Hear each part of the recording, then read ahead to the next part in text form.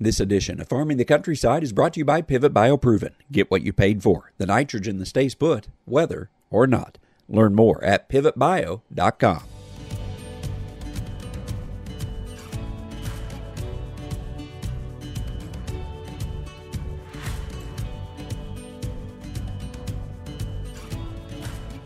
Welcome to Farming the Countryside. I'm Andrew McCrae.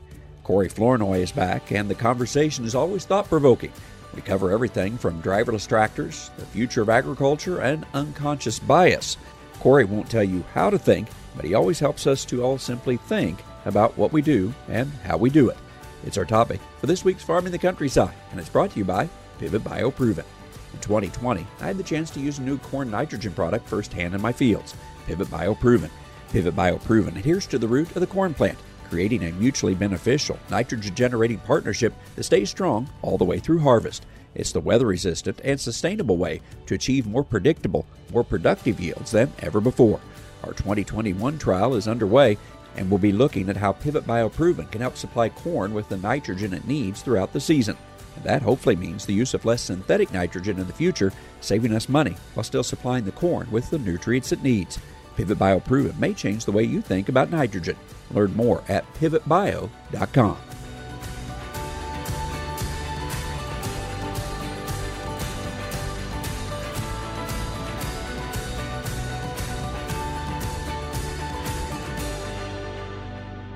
Corey Flournoy is back on Farming the Countryside this week. As some of you know, Corey is a longtime friend of mine, but we have far different backgrounds. I'm the farm kid from very rural America. Corey is the guy from inner-city Chicago who, interestingly, has many ties to the industry of agriculture.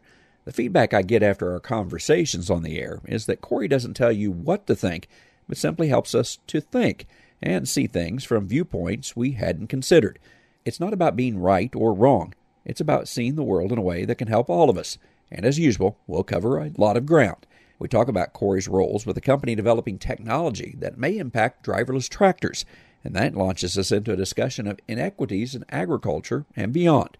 Does it really impact us? Should we care? And what can we do?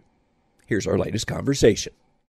Corey Flournoy joins me, and one of the things that I would say about Corey, and this is a big accolade, I think, from our listeners, is that we'll always say that Corey helps us think. He doesn't tell us how to think, but helps us think and helps us see things through a different lens. And I think that's a really valuable quality to have, especially in these days. Corey, welcome back, and why don't you update folks on what you're doing these days? Because when last we talked with you, you were at Groupon, but you have changed to a new company that has ties to agriculture, perhaps, and much more when it comes to how we're going to drive in the future. Yes. Well, first of all, thanks, Andrew, for inviting me back into another conversation. So in January of 2021, I made the transition from Groupon to a company that most people have probably never heard of, and it's called Aurora, but it's one of the three companies that is developing the technology behind self-driving vehicles. So we are developing the technology behind autonomous self-driving trucks and cars, and 100%. So think about vehicles without steering wheels that just, show up, take you where you need to go, and drops you off. And so the company is truly one of the leaders in creating technology that's safe, quick, and appeals to a broad audience. And my job is Vice President of Diversity, Equity, Inclusion, is to think about how to create an internal culture where we have a diversity of engineers, scientists, people helping to develop the technology so that we create technology that meets the needs of a variety of different people in society. So as you mentioned, you're not an engineer, you're not a scientist. So in your title, we get a feel for this, but why would a company like Aurora feel like it's so important to have you there to talk about, as your title says, diversity, equity, and inclusion at Aurora? Why is that so important? Because, here's an interesting thing. So there's a movie that came out last year called Coded Bias, and I think it's on Netflix. It talks about the bias that has been created in AI and artificial intelligence. So you believe it or not, there was a technology that was developed that was supposed to do facial recognition that was determined that it had difficulty recognizing women or people of color. And so when you think about the great technology that's being created to make life easier, it's created by people. And so if we have blind spots and biases individually, when we create technology, those biases end up in the actual technology that's created. And so it is important from our standpoint of a company of having, diversity of people developing the technology so that we can create technology that can work in rural areas and urban areas, that can help certain people in society who need help with transportation. And you just have greater insights when you have people, diverse people, creating that technology. Some people who may not know you or may not know your background, part of the reason that we have you on this show is not only this background you're talking about, but you certainly have ties to agriculture. You grew up in the city of Chicago, still live there, but past national FFA president, the first African-American national president. You certainly have spent time and still do with folks in agriculture, around agriculture. Aurora's developing driverless technology that could be applied in agriculture. So you certainly, see that side of things. When we get over to this topic of, I guess we'll call it unconscious bias, you're helping a company be able to see things perhaps that they should see differently. So how does that apply to all of us? Because I think there's a lot of times where, hey, we live life through our own eyes, nothing wrong with that. But if we only do that, we miss a lot of things, and we can't live our life in somebody else's shoes. That can be difficult too. So what is it all of us should be thinking about when it comes to this topic?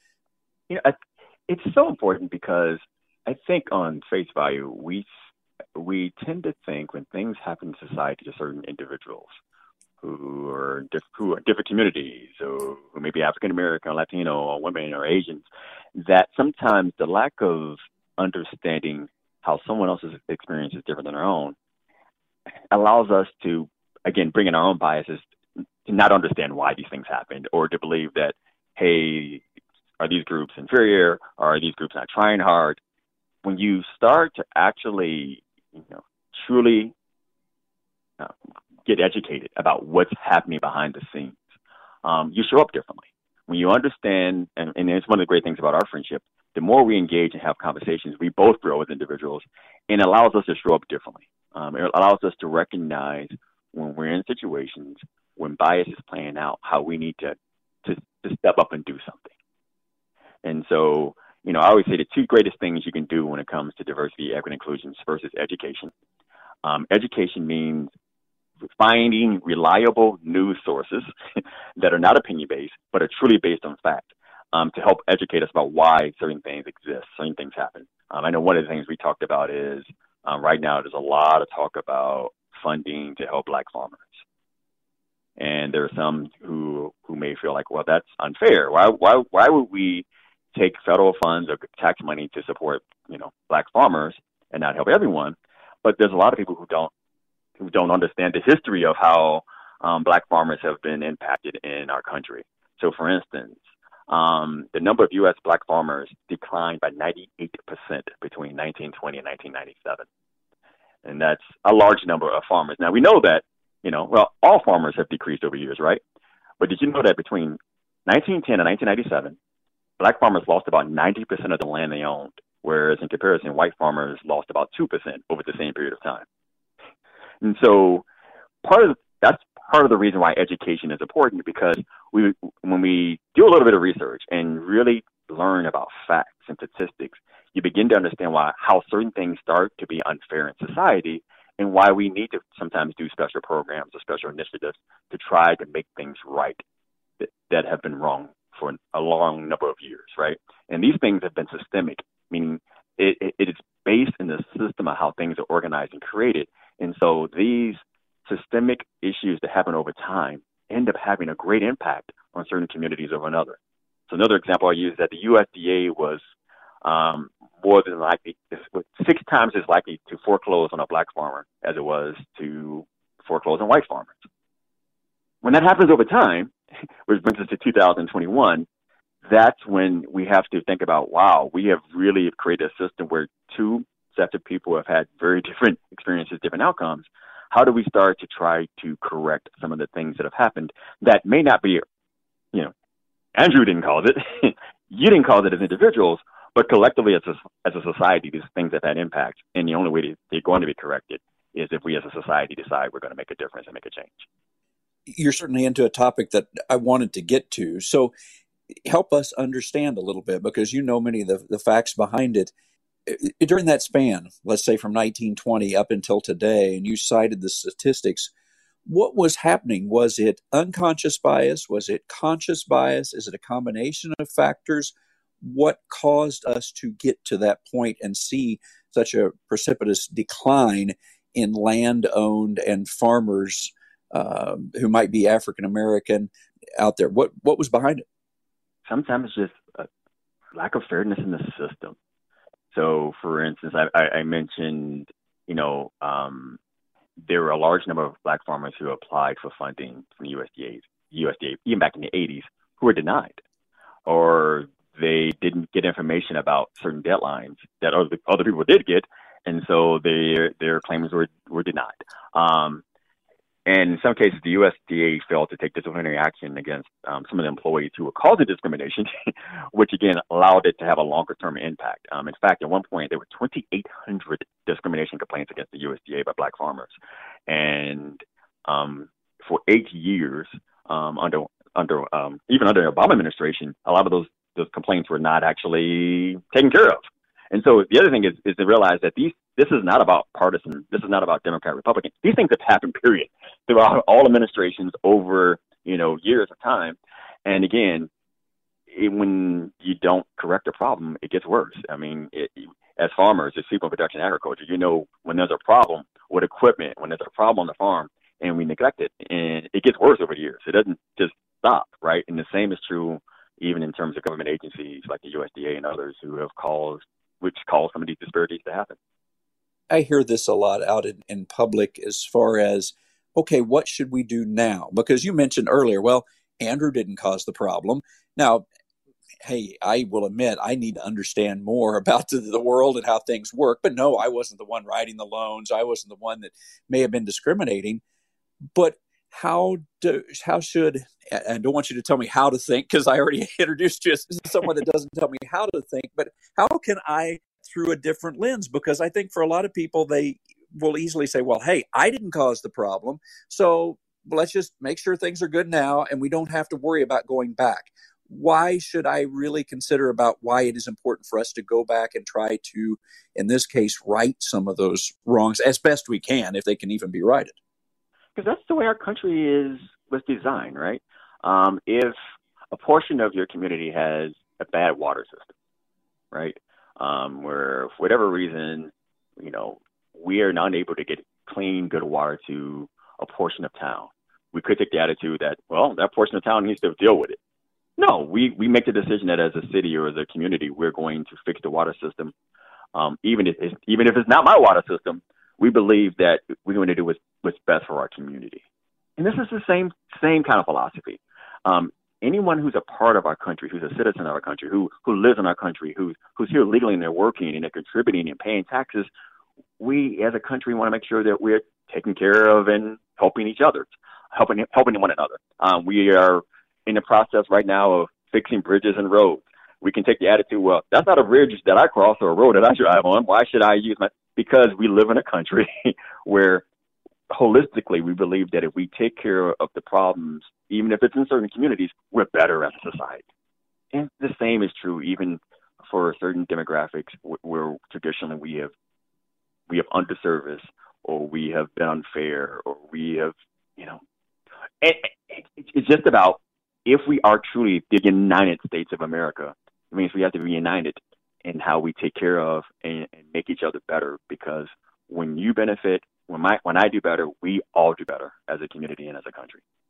Let's take it a step further, because I think many people would say, okay, yes, I agree that in the present we need to handle these things, but what should we do when we have to go back to the past? And how do we, in this case, put a dollar figure on that? Or how do we go to the past then and try to do that? And is there a limit on what we go back into the past, even perhaps before my generation? Maybe I wasn't alive when this happened. How do we figure those things out? How do we look at those things and try to go back and right those things then? I think part of it is, if you pick any period of time, right? So I'm going to use an example here. In 2016, there's a report from the USDA that shows that 86% of all microloans that were issued between 2013 and 2015 went to white farmers. So that demonstrates that at least 2/3 went to white farmers. All right. So what we can do is look at, well, how well do white farmers do over the last several years, like an almost 10-year period? How well do black farmers do? Okay, well, what can we do? And it may not be apples to apples. We may not get back to the same level of productivity, same level of success. But how do we start to at least try to level the playing field to make it right, to fix it? And again, we do it across the board, right? We do it. That's why we have pay equality, where we look at, hey, there are women who've worked in the workforce who are doing the same job as men, but over 5-10 years, the pay has gotten inequitable, right? And so often a lot of companies now are looking at that and going, we need to correct that, because somehow, because men tend to ask for raises, men tend to ask for promotions and women don't, but they're still doing the same quality work. How do we fix it? And so I don't know if there's any specific formula to a point in time you go back, but part of it is looking at the group who has succeeded and who's had greater opportunity, who's been given greater resources. Look at the group that hasn't, and how do you start to kind of fix it, particularly because there was injustice in place. This isn't a factor of one group wasn't trying, one group wasn't working, we had a system that unfairly gave one group an advantage, which means the other group is disadvantaged. So how do we start to go back and try to fix that problem? Corey, you mentioned opportunity there. Some will say, well, hey, it's the United States. Anybody that works hard has the opportunity. Is that really true, do you think? Do we all have the opportunity? I mean, that could be a pretty loaded question, but these are the types of things that you and I discuss sometimes. Sure. What do you say? I'll say, let's put race and gender in a box up to the side. I think we can agree that even within certain communities, there are certain schools that have a better educational system than others. And so the theory is if you send all kids to school, they'll get the same quality of education. We know that not to be true. There are some school systems, some programs that are better than others. And so, that's the same kind of philosophy, right? Yes, sometimes we all have the opportunity to try certain things, to go to school, but it doesn't mean that the resources provided are all the same. So there are a lot of schools throughout the United States where schools don't have books. They don't have the right internet system. They don't have a lot of resources, which end up leading to certain kids and certain communities have inferior education, while other schools get great resources. One of the challenges, about the United States and how we do education is a lot of times education is decided by property taxes, right? And so if you live in a community where you have a lot of nice property and people who are paying taxes at a higher level, you tend to have a better school system. If you're in a lower income community, which tends to be ethnic minorities or single parents, whatever those things may be, then you unfortunately will have an inferior school system that may not have as great resources, which means, again, we're setting up a system where inequality in education and resources may mean that your kids may not get into as great a college or may not even be exposed to college as even being an opportunity. So it's the same kind of thing, right? We have to look at systems and how some systems get better resources than others. I like how you said there that, certainly we focus on things such as race and gender, and rightfully so, but this topic extends out into many different areas. So how do we as leaders, whether it's in agriculture and the world in general, how do we do a better job of seeing inequities before we get too far down the road and those inequities have really caused a lot of problems? And how do we step up and try to take those inequities out of the system as best we can? Because that's really part of your job or big part of what you do at Aurora. So how do we do that? First is education. First, we need to educate ourselves on what's true. What's the truth behind what's happening in the systems, where there's disparity, where there's unfairness, and find reliable news sources. So, and yeah, I would say, any news source that's related to, again, connected to a political side, I would avoid as being necessarily the voice of truth. But there are great resources like National Public Radio, C-SPAN, where they don't really offer an opinion; they just offer fact. So find factual data as a way to understand more about what's happening behind the systems, what's causing some inequalities. Second is relationships. I just find that we show up differently for people when you know people, right? And that's one of the things I've loved about our friendship for, 30 years now.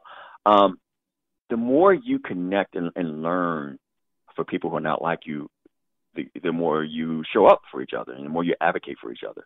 It's hard to care for people that you don't know about, that you don't really know of personally. We see news stories, we hear things, but when you get an opportunity to meet someone, expose yourself to someone in the community who's not like you, it opens your eyes. One of the things I encourage people is to do this little exercise, and I don't know if we talked about this before, is writing down the 5 people who you have the most contact with in your life, 5 people that you're most engaged, and then look at that list and see, well, how diverse are those people? And if they have the same worldview, same socioeconomic status, same ethnicity, it limits then your worldview. And so I challenge people to expand the basis of individuals that you're coming in contact and getting to know, because it makes you a better person. You have greater insights, and then you also, you're going to show up differently. We have tremendous technology at our hands these days. So how can you help us then be able to better connect with people who perhaps don't have the same background and may see life differently? Because I agree, that's really valuable. But if I live in a place where in a lot of ways we're all in agriculture, we're all in small town America, we have very similar backgrounds, that's fine. It's nobody's fault. But there is great value in seeing things from somebody else's point of view. So how do I connect and establish those relationships? Well, in the great world of social media, there are groups called Meetup. Actually, it's a website called meetup.com where you don't have to physically meet, but there are various different groups of people that you can connect to, where it ultimately leads to conversations and discussions and even a Zoom-based meeting. And also travel. When you travel outside of your home community, even if it's scary, you just gain perspective and you begin to see how life is different, how things operate in different parts of the world, different communities. And I think that's also insightful too, right? Is that sometimes that different experience doesn't have to always be a personal, deep relationship, but just exposing yourself to and that's one thing I know you and your wife have traveled around the world, even to communities, third world countries. Like, those experiences have changed you and caused you to show up differently. And we all need to push ourselves to get outside of our own bubbles. So, my friend Corey, before we wind up, tell me how soon Aurora has the autonomous tractor ready for us. Or are you working on that part of the system at Aurora? So first we're starting with autonomous trucks. Okay. But this one thing I was surprised is, there's actually a shortage of truck drivers in our country. And so there's a great shortage of truck drivers. And it's interesting that I feel like over the last year, you're seeing more and more major truck accidents. I think we're going to start with trucks, and that does impact our industry, right? Because, transportation of products, then cars. But hey, I'm hoping that Aurora can also pivot to also doing more in the ag community, because, the day that you have 100% self-driving trucks and combines, and you don't even have to go out and just know that the job has been done and done right and it's safe and effective. I just, continue to see the ag industry just improve. I believe it will happen, although there will be some of us that say, but I love driving my tractor and combine, so just don't mess with that, because I really love that part of the job. We'll always have the option. We always have the option to drive cars and trucks and even go out in the field. So just don't take the steering wheel out of the cab. Let people still have an option. That's the main thing. Fair enough. Corey, my friend, always good to visit with you. Thanks for joining me. And hey, people listen to this and they love to connect. How can they connect with you? Because I think that they do enjoy hearing from you and what you have to say. How can they find you? A few ways. So I am on LinkedIn. My name is Corey, Corey, last name Flournoy, F as in Frank, Ournoy. And I've also started a blog post. So you can also Google me, but CoreyFlournoy.medium.com. I'm starting a blog on these kind of issues, these kind of challenges of how to really show up differently when it comes to diversity, equity, and inclusion. And there's some challenging concepts, but I encourage people to read the blogs and respond, and let's engage in a dialogue. I would love that. Corey, thank you as always. Thank you for another great conversation together. Appreciate you. I really like Corey's idea of actively working to expand our circle of folks with which we communicate. Technology allows us to interact and dialogue. Notice I didn't say arguing, but simply listening and sharing with people like and not like us. In today's world, I think all of us could benefit from simply better understanding the views of others and then working together as best we can to find solutions that move us in a positive direction. No, it's not easy or perfect, but it's a lot better than living in a bubble and being angry at the world around us. And be sure to connect with Corey. As he mentioned, he always loves hearing from folks. I appreciate you joining us on your local radio station or via the podcast. For those on the farm, hopefully you are getting the summer weather you need. I've been in places that are very dry and other places that have had flooding. Remember to connect with myself and Farming the Countryside on Facebook, LinkedIn, or Twitter as well. I'm Andrew McCrae. Thanks for listening. I'll catch you next time on Farming the Countryside.